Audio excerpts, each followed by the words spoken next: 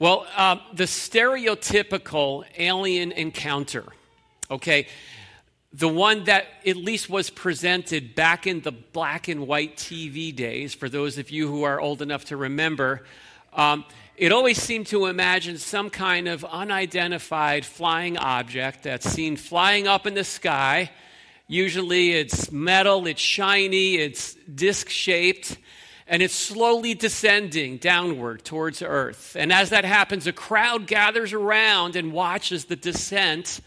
And finally, the object touches down on the ground, and then the door opens up slowly, and out from that orb, this extraterrestrial life form emerges, goes down onto the ground, and makes its way towards the crowd. And it always seems to come up with that same initial request. The initial request is always, take me to your leader. Now, I have heard it said that the surest evidence that intelligent life does exist elsewhere in the universe is that they have thus far avoided this planet. And given some of the leaders we might take them to on the world stage these days, there may just be some truth to that. But whatever it is, if nothing else, that phrase, take me to your leader, it kind of just reminds us of how much leadership matters. Every organization has its leaders that we can take people to. And the question is really, how do they lead? What does it look like? The military, for example, leads a certain way. And then if you're a worker at a Chick-fil-A branch, there's a good chance that's going to be led in a very different way. So if you go to the bookstore and you look on the leadership section, you're going to find Leadership Secrets of Attila the Hun right next to Leadership Secrets of Santa Claus. And I've not read either book, but I have a feeling that what you find in there is going to be very, very different in terms of the leadership philosophy. So this morning, the passage that we're looking at is going to take us to the leaders of the local church.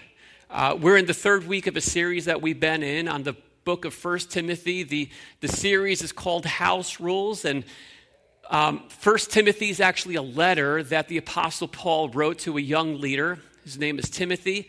Timothy's church needed some house rules set up to stay on track, to keep things healthy. And so we've been looking at them over the past several weeks and seeing what does it look like when the gospel, the reality of the gospel, starts to make its way and bleed into every aspect of what a church does and how they operate. And today, in terms of how leadership actually works. And so we're in chapter 3, and it paints a picture of what leadership looks like at the local church level, and how these principles that we find there apply not only at church, but they apply individually and personally to each of our lives in the areas of leadership that are entrusted to us in whatever realm that may be. So if you have a Bible, open it up to 1 Timothy chapter 3. And I'm going to read just the first verse to start, which says this: "This saying is trustworthy. If anyone aspires to the office of overseer, he desires a noble task." So let me just stop there for a moment and clarify, who are these leaders that this letter is taking us to? The church leaders. The office of overseer is what it's talked about in this passage. And in Greek, the word for overseer is episkopos. And if that sounds familiar, it's where the English word episcopal comes from. So if you've ever been familiar with an Episcopal church, that comes from this term, overseer. And it means to look intently over. Basically, we get the idea, it's oversight, right? There's also two other terms that the Apostle Paul uses interchangeably that help us understand what this portrait of leadership looks like at the local church. One term is the term elders. So later on in this letter, in chapter 5, verse 17, Paul is going to talk about honoring the elders who rule well. The Greek word for elder is presbyteroi. And if that sounds at all familiar, that's where the word Presbyterian comes from. So it's two actual church traditions that are named after the leadership structures. And that word elder, it actually got carried over from Judaism. So the elders in Judaism were those who were in leadership positions at the temple. And we kind of know what elder means. It means mature, older. Typically it means that in a spiritual sense more than it does in a physical sense. And then there's one other term that also applies to this discussion. It's the word shepherd. The Greek is poimen, and this is where the word shepherd comes from, but we may be more familiar with the word pastor. That word pastor comes from the idea of a shepherd. And in the Bible, believe it or not, the word pastor is only used once as a noun. Ephesians 4:11 talks about Jesus giving to the church apostles and prophets, evangelists, and shepherds or pastors. That's actually the only time the word pastor applies to a person. Every other time, it's used as a verb. It describes what the church leaders do, that they shepherd the church. So 1 Peter chapter 5 is actually uses all three of these terms in the same passage, which is really helpful for kind of getting a sense and making sense of how they all fit together. So let me read that for you real quick. It says this: "So I exhort the elders among you as a fellow elder, shepherd the flock of God that is among you, exercising oversight, not under compulsion, but willingly as God would have you. Not for shameful gain, but eagerly, not domineering over those in your charge, but being examples to the flock. And when the chief shepherd appears, you will receive the unfading crown of glory." Okay, so this is just to understand the terminology we're using. Elders, that answers the who question. Who are the church leaders? They're elders. They're spiritually mature men. And then overseers answers the what question. What do the church leaders do? They provide oversight. They watch over what's going on in a church family. And then the word shepherds, that answers the how question. How do church leaders go about the task of oversight? And they shepherd. The same way a shepherd would lead their flock, directing, protecting, and correcting those who are entrusted under their care. Okay, and so just to clarify, what does that look like for us here at Lakeview? I would tell you that I am one of the elders, and I'm okay with the term pastor because that's like people call me pastor, but really I'm an elder. I'm one of the elders. We currently have four guys on our elder team. I'm going to give them a shout out later on, but the point being that we serve together. We're entrusted with that same task of oversight. So I'm the only one who's employed full-time at the church, which means that there is a greater responsibility for much of the day-to-day running of things and ministries and that kind of stuff. But church oversight, it's a team sport, and it's something that we do together. Okay, enough of that. The very first thing this passage tells us, it points to, is that this office of overseer is a noble task that's worth pursuing. This saying is trustworthy. If anyone aspires to the office of overseer, he desires a noble task. So here's the first house rule for this morning. I think we're up to number 7. In this house, aspiring is applauded. Okay, we are all about people stepping up and jumping in and getting involved and making a difference. And for some, that means aspiring to some kind of leadership responsibility in a local church setting. But overall, the goal is not to stand on the sidelines, be a part of a church, and do as least as possible, right? It's to get in the game, to make a difference, roll up your sleeves, and do what you can. And that's in contrast to what sometimes I do hear from people when they come to church here, and I introduce myself to them, and one of the first things that I get is that I want to make it crystal clear that my aspirations are to do nothing. I want to take up a seat, I want to listen to the message, and as soon as the last song starts going, I'm out the door, and I do not want to be involved, and I especially don't want to be involved in any kind of leadership responsibility. I'm allergic to that kind of stuff. So if that's where you're at, let me just remind you of this first verse, that it's a noble aspiration. Don't be allergic to it. Now, noble doesn't always mean easy. It's no secret. If you've been a part of a church, you know things get messy. Things get complicated. Noble also doesn't mean that everyone is going to like you, right? There's sometimes some hard calls that have to get made. It's part of the leadership task. I've heard it said, you probably have too, if you want everybody to like you and you want to make people happy, go sell ice cream, right? But definitely do not sign up for church leadership. Noble doesn't mean being appreciated or getting the call right every time or anything like that. But the nobility of what's being talked about, I think it's found in two realities. It's noble, first of all, because of the place that God has in his heart for his church. This flawed family, this imperfect people that we call the church that we belong to is so precious to him. We've been looking at that already. It's the household of God, the pillar and buttress of the truth is how it's described at the end of this chapter.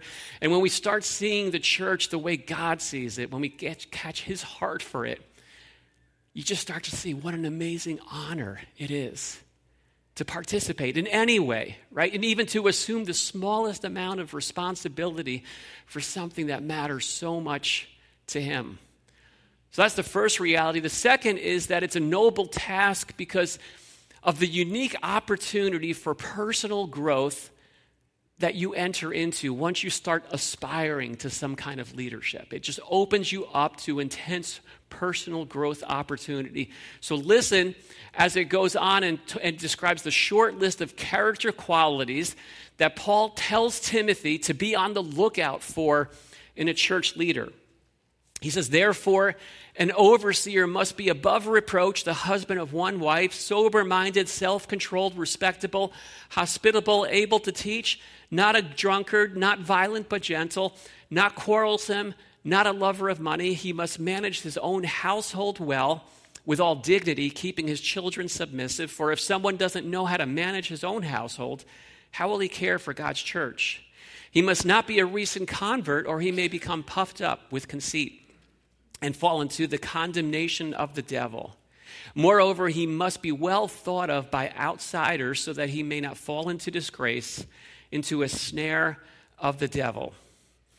Okay, so that's the short list of qualities. And what surprises me when I first read that is all of the details about leading a church that seem to have gone missing from this passage, right? This is not like some kind of manual on how leaders are to lead the church. And, personally, I would kind of love it if that was in the Bible somewhere. Like, just spell out what you want me to do, all the specifics, and that'd be great. But that's not what we find here. It's not the main concern of this passage, and it's really not something you find a whole lot of in the entire New Testament. This is a list of character qualities. And so house rule number 8, in God's house, character counts. In God's house, character counts. God's leadership blueprint places who a leader is out in front of what a leader does. Now, it's not because what a leader does doesn't matter. It's just because who the leader is matters more. It matters first. It's what's called character-based leadership. And what we do is born out of who we are. And that principle is on full display here in this passage. And so just think about all of the things that could have made it onto this leadership list.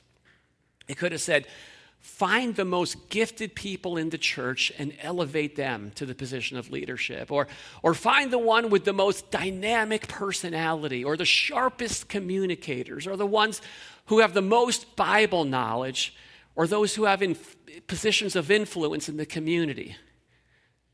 It's fascinating that nothing like that shows up here on this list. In fact, able to teach is the one and only skill that's actually mentioned here. Everything else has to do with the manner in which a person goes about living out their lives. The idea is that the impact that God intends for you and for I to make comes out of our character first, our competencies second. And so this list, it applies in two different directions. It's first of all applying directly to those who get selected for positions of church leadership. So the concern is that the elders who are entrusted with overseeing a local church would be men of high character. But that's not all, because of what comes next. You see, right after this list, there's a second list. And this next list spells out the character qualities to look for in deacons. Now, that word deacon, it translates those who serve. It's where we get the word minister from, and it's basically describing servants of the church. So here's the question. For those of you who have been a part of Lakeview for a time, you got to get this question right, because I've asked it before. How many ministers do we have at Lakeview? Okay, sorry, I didn't really ask that. I didn't frame that for a good response. But if you answer one, we have one minister, then you got that answer wrong. The correct answer is everyone, right? If you are a member, you are a minister. And like that really is a part of what makes Lakeview such a special place. The number of people who step up and serve this church family in all kinds of ways.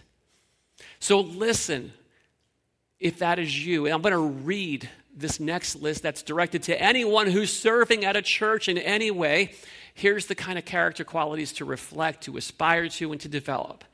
It says, deacons likewise must be dignified, not double-tongued, not addicted to much wine, not greedy for dishonest gain. They must hold the mystery of the faith with a clear conscience and let them be tested first, then let them serve as deacon if they prove themselves blameless. Their wives likewise must be dignified, not slanderers. And I'll just stop there and say there is a translation issue with that. You may see an asterisk in that passage where it says their wives, and I prefer the alternate translations, which is deaconesses, so those who are women who serve, as opposed to their wives. Must be dignified, not slanderers, but sober-minded, faithful in all things. Let deacons each be the husband of one wife, managing their children and their own households well. For those who serve well as deacons gain a good standing for themselves, and also great confidence in the faith that is in Christ Jesus. Okay, so there's the list. And let me ask you, this is the point I want to make. Does that sound at all familiar, that list? It should, because it's almost an exact repeat of the first list, right? Or if you're old enough to remember the Herman Hermit song, its second verse, same as the first.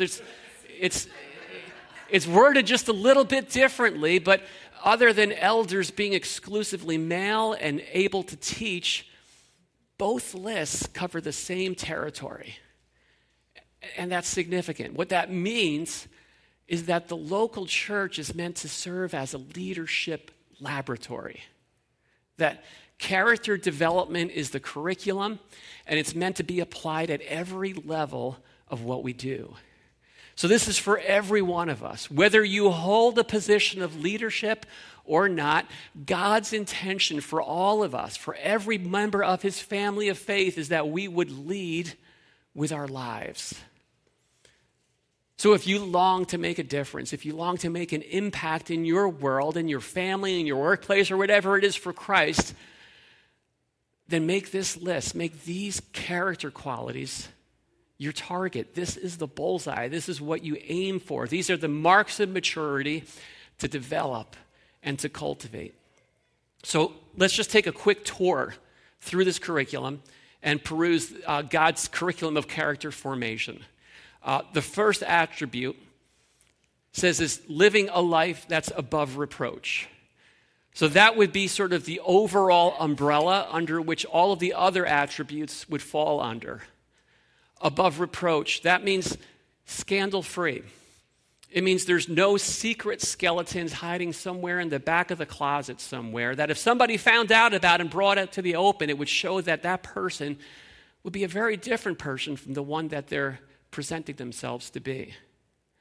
Now, above reproach doesn't mean never struggles. It doesn't mean has no issues. It doesn't mean does everything perfectly. That would be nice. That would be great, but that's not us. That's not any of us, leaders included. What it does mean is that those issues are being brought into the light instead of hiding in the dark. It means they're being worked through and dealt with in appropriate ways instead of just being stuffed on some kind of back burner. It goes on and talks about maturity for those who are married, that it gets expressed through fidelity in the marriage relationship. So the way it's expressed is of being the husband of one wife.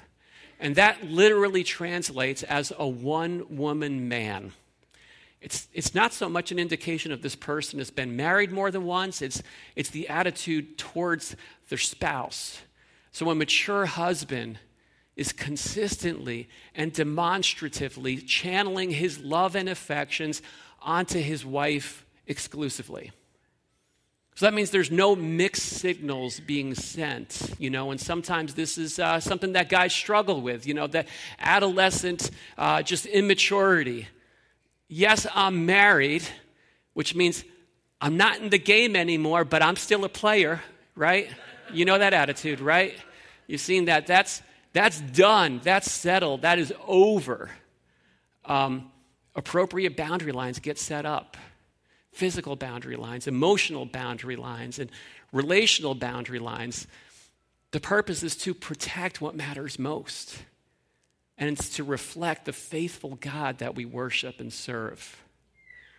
Goes on and talks about sober-minded, self-controlled, and respectable. All three of these have to do with the way that we process and we respond to what we're encountering in and around our lives.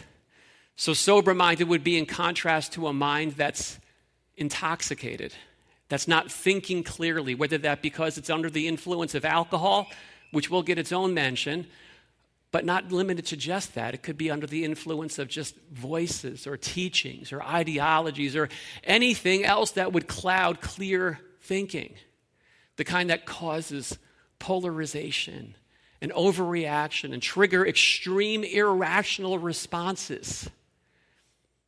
I don't know, but can you think of anything like that in our society today? It's like, how about just about everything, right? Slam, shout, accuse, condemn anyone and everyone who doesn't land exactly where I'm at. Because if anyone disagrees with me, it's not that they don't just have a point, it's that they're obviously idiots, right? That's kind of the default disposition in our society today. And so maturity is measured by our capacity to not get groomed, to not get sucked into these out-of-control reactions that we see all over the place, proportional reactions. And so maturity is majoring on a verse like James 1:19, let every person be quick to listen, slow to speak, and slow to become angry. That's pretty much the antithesis of just about everything on social media and cable news. But this is the kind of character quality that God intends for his children to cultivate. This is what maturity looks like. Hospitable is the next one. That literally translates as loving guests. A hospitable heart is a heart that welcomes people in. An inhospitable heart shuts people out. So that can apply physically to opening up our own homes to others, if that's an option, but it also just applies relationally to making time and opening up space for people. And so maturity is a disposition that just says, hey, you're not a bother. I have time for you. Come on in. The idea is that people aren't a distraction from the ministry God has for you, whatever that may be. People are the ministry. And maybe you found this, that hospitality doesn't always fit seamlessly into our schedules. It's not like I'll slot out next Tuesday between 12 and 2:30 to be hospitable. It often starts with being available at a point of need. And so maturity is often measured in our willingness to be interrupted, to allow our plans to change for the sake of others. Able to teach is the next one, and like I said before, that's the only competency quality here for elders, is to have the ability to communicate truth to others. It's not specifically standing up on a platform and doing so. There's different people who have different abilities to do so in different settings, whether it be one-on-one or in a small group, in a classroom, or here in a platform. The next one is not a drunkard, which means free from both excessive drinking and addictive drinking. Doesn't necessarily mean free from all alcoholic beverages or whatever that may be. But you know what? That may be the appropriate response. That may be the appropriate attitude, because I don't have to tell you that addiction is a major issue. It's an issue in our world, and it's an issue in the church. And so if you're one who needs to have a drink, right? If it's the thing you look forward to, if you can't have fun without something in your hand, that's an indication that it's got too much control. It's too much of a controlling influence on your life. Ephesians 5:18 says, "Do not get drunk on wine, but be filled with the Holy Spirit." And so we do want to be under a controlling influence, but not of spirits, but of the Holy Spirit, and have Him controlling how our lives are getting lived. Next is not violent but gentle, and not quarrelsome. So in between violent and quarrelsome is this attribute of gentleness. That is the mature response. So maturity doesn't go around just picking fights and igniting fires of division and controversy. It's gentle. It de-escalates. It seeks peace. It's being able to disagree without needing to be disagreeable. Next is not a lover of money. And this one is going to get its own special attention at the end of this letter. So we won't go too deep into this, but the idea is that money is powerful. And a mature attitude towards money recognizes that money makes a good friend, but it makes a bad lover. And in our lives, we're either going to use money to love people, or we're going to use people to love money. So keeping that in mind. After that comes family manager, managing your family well, and just recognizing that the shepherding task, it starts at home. And so church is not the place to go to escape the craziness of your family, right? Things at home are no good, so let me run to church and do something where I can just get away from all that. Church is meant to be an extension of the ministry that's going on at home, and the home front always comes first. And I do want to take note that the instruction here, it says keeping his children submissive. Don't misread that. It's not to make children submit. That's not what it says. The call is to lead in such a way that the children under our roofs would be submissive, in dignity. And again, this is another call to character development. Okay, last two categories. We're running through these really quick. One is not a recent convert, and the last one is well thought of by outsiders. And both come with these warning labels attached, these spiritual warfare labels attached. When someone who's new to faith gets elevated too quickly to a position of authority, there's an arrogance that can set in. And that arrogance can open up themselves and the church to spiritual attack. And then the same applies to that person who everyone in the neighborhood, everyone at work thinks that person's a jerk. But for whatever reason, that person's built up their own little dominion inside of the church. And that kind of stuff really does happen. And in both cases, that person, it says, becomes a target that Satan will work through to destroy the church. See, every church rises and falls on its leaders.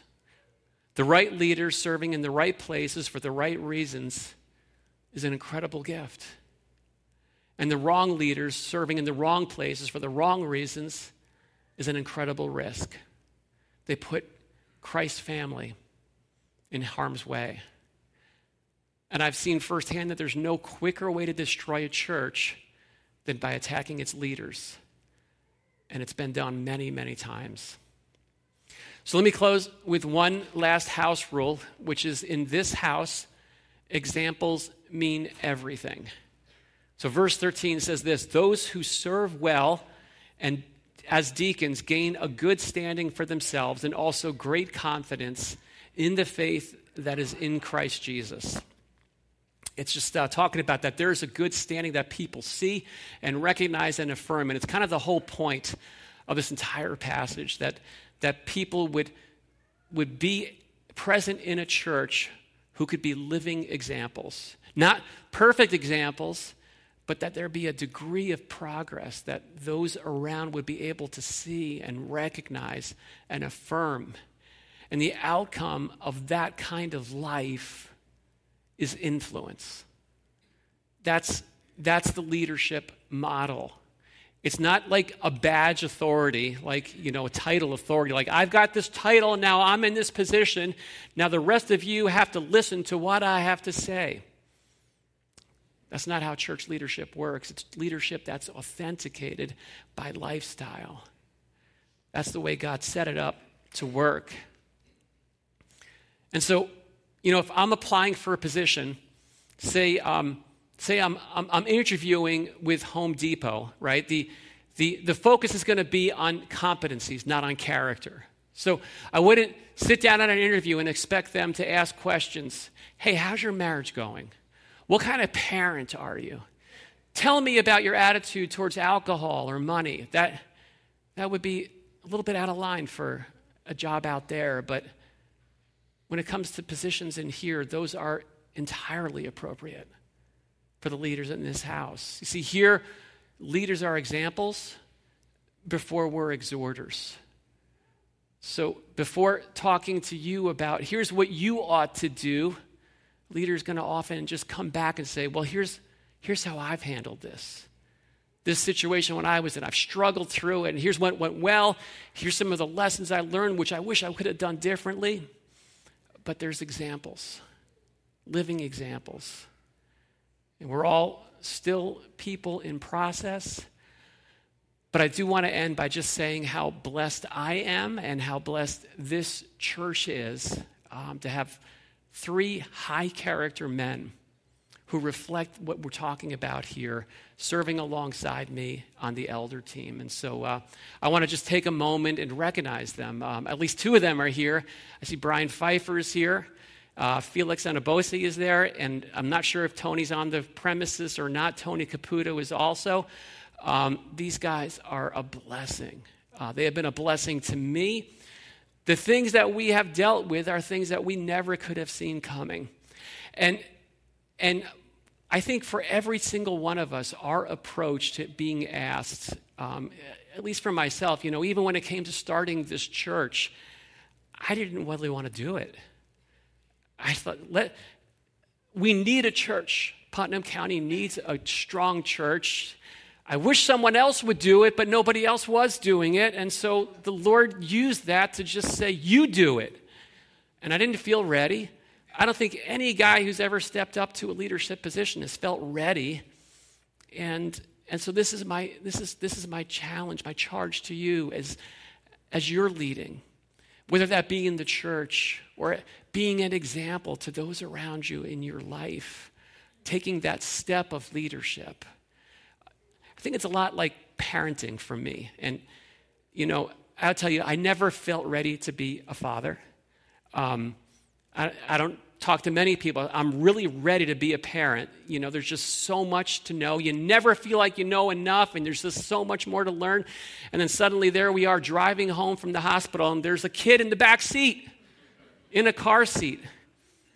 You don't feel ready, but you step into the responsibility. That's leadership. Don't wait until you feel ready. You never will.